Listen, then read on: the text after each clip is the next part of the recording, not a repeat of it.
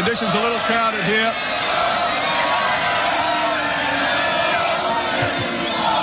Next year is another year, but the Nissan GTRs have been all-powerful for the last couple of seasons. Yeah. The regulations said they could run, and you took advantage of those conditions, and the car proved to be simply unconquerable.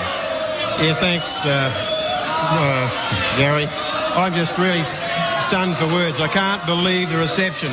I thought Australian race fans had a lot more to go than this. This is bloody disgraceful. I'll keep racing, but I tell you what, this is going to remain with me for a long time. You're a pack of arseholes.